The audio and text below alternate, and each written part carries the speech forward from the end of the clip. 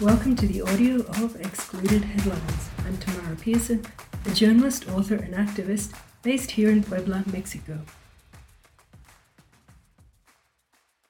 In a matter of days, the law has been used against two left-wing Latin American leaders.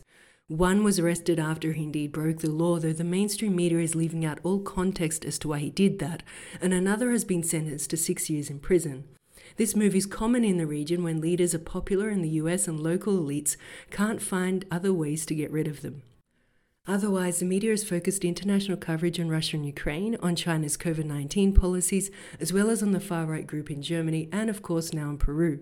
Most coverage has been themed around terrorism and the far-right and accidents like the train crash in Spain.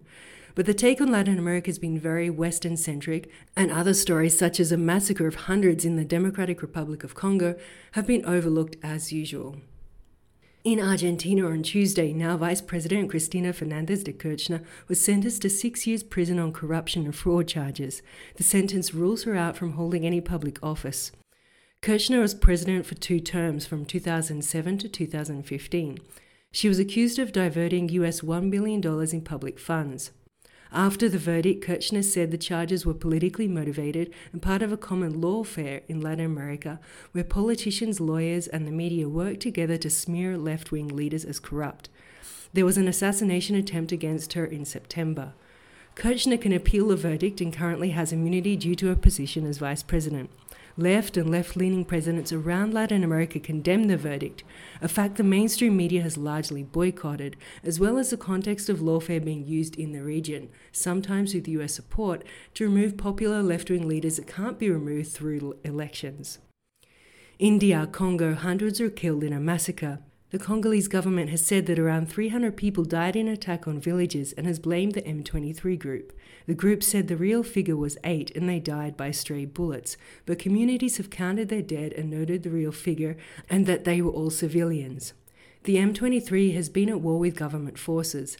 Though the media often talks about Rwanda supporting the M23 and their original defection from the army, a struggle to control gold and other mines could be at the heart of the issue. Many of the profits go to foreign corporations.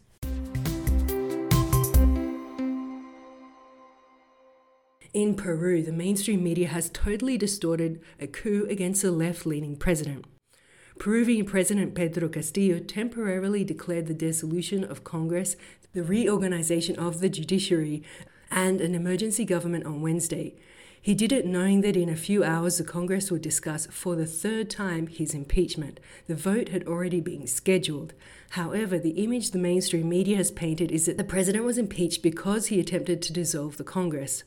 Castillo had called for new elections in 9 months' time. He said the opposition majority in Congress had focused on removing him from power and prevented measures to address social inequalities in Peru. The US was not neutral in these events and immediately rejected the measure taken by Castillo, apparently needing no time to think it over. The Congress removed Castillo from power for moral incapacity, and the Vice President, Dina Boluarte, was quickly sworn in at 3 p.m., while Castillo was arrested by the police straight away. Legally, the Congress's move was valid and Castillo's was not. Castillo was president for 16 months. He's a teacher and on being elected was subjected to lots of racist and classist comments. While in power, he made erratic decisions that were not always in line with the Libre Party's position. Just last week, the Congress's Constitution Commission ruled that a president can be suspended for 36 months with just 66 votes out of the total 130 seats, a move that itself is unconstitutional. The ruling is yet to be passed by the full Congress, however. In Morocco, there were large protests against high costs. Thousands marched in Rabat on Sunday in reaction to various problems in the country, including inflation, corruption, and despotism. Poverty has returned to 2014 levels, and marchers accuse the government of being married to money. In a poll, the Left Alliance has lost its parliamentary majority. Results are in after general elections last month, and though the left-wing Nepali Congress won the most seats, its 5-party alliance has lost majority control of the parliament. The alliance includes Maoists and Socialists. They were 2 seats short of the 138 needed. Some 34 independent and minor party candidates were also elected. And finally, in Chad, there has been a mass sentencing of protesters. 262 people who were arrested during protests in October have been handed jail terms of 2 to 3 years. The protests were held when the military government was meant to hand over power but has now delayed that by 2 years. Police opened fire on protesters and around 40 people were murdered.